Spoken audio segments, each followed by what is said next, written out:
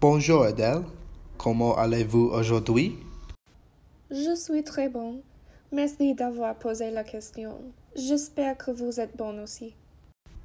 Aujourd'hui, je veux te demander quelques des questions.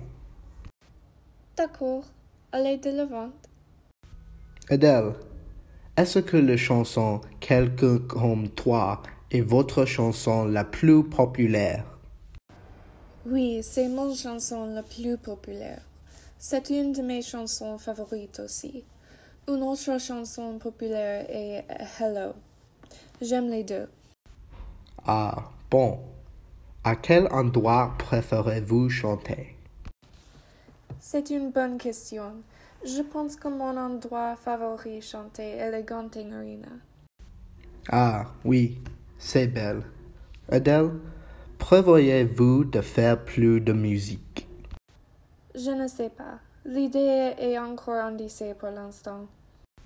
Mystérieux. Qu'est-ce que signifie le plus pour vous dans la vie?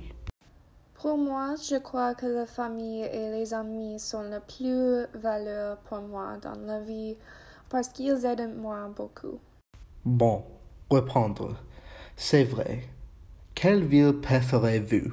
Je préfère London et Zurich. Ces cités sont très beaux et historiques et les personnes sont très gentilles. Super.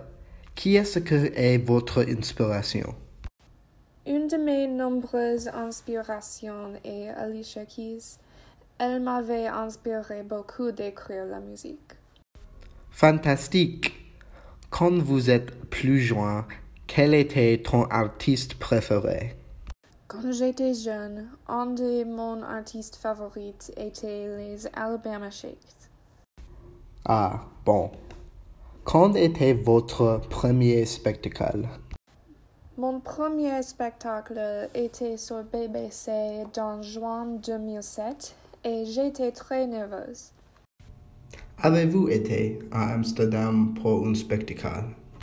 Oui, j'ai exécuté à Amsterdam en 2016. C'est une bonne cité, très gentille.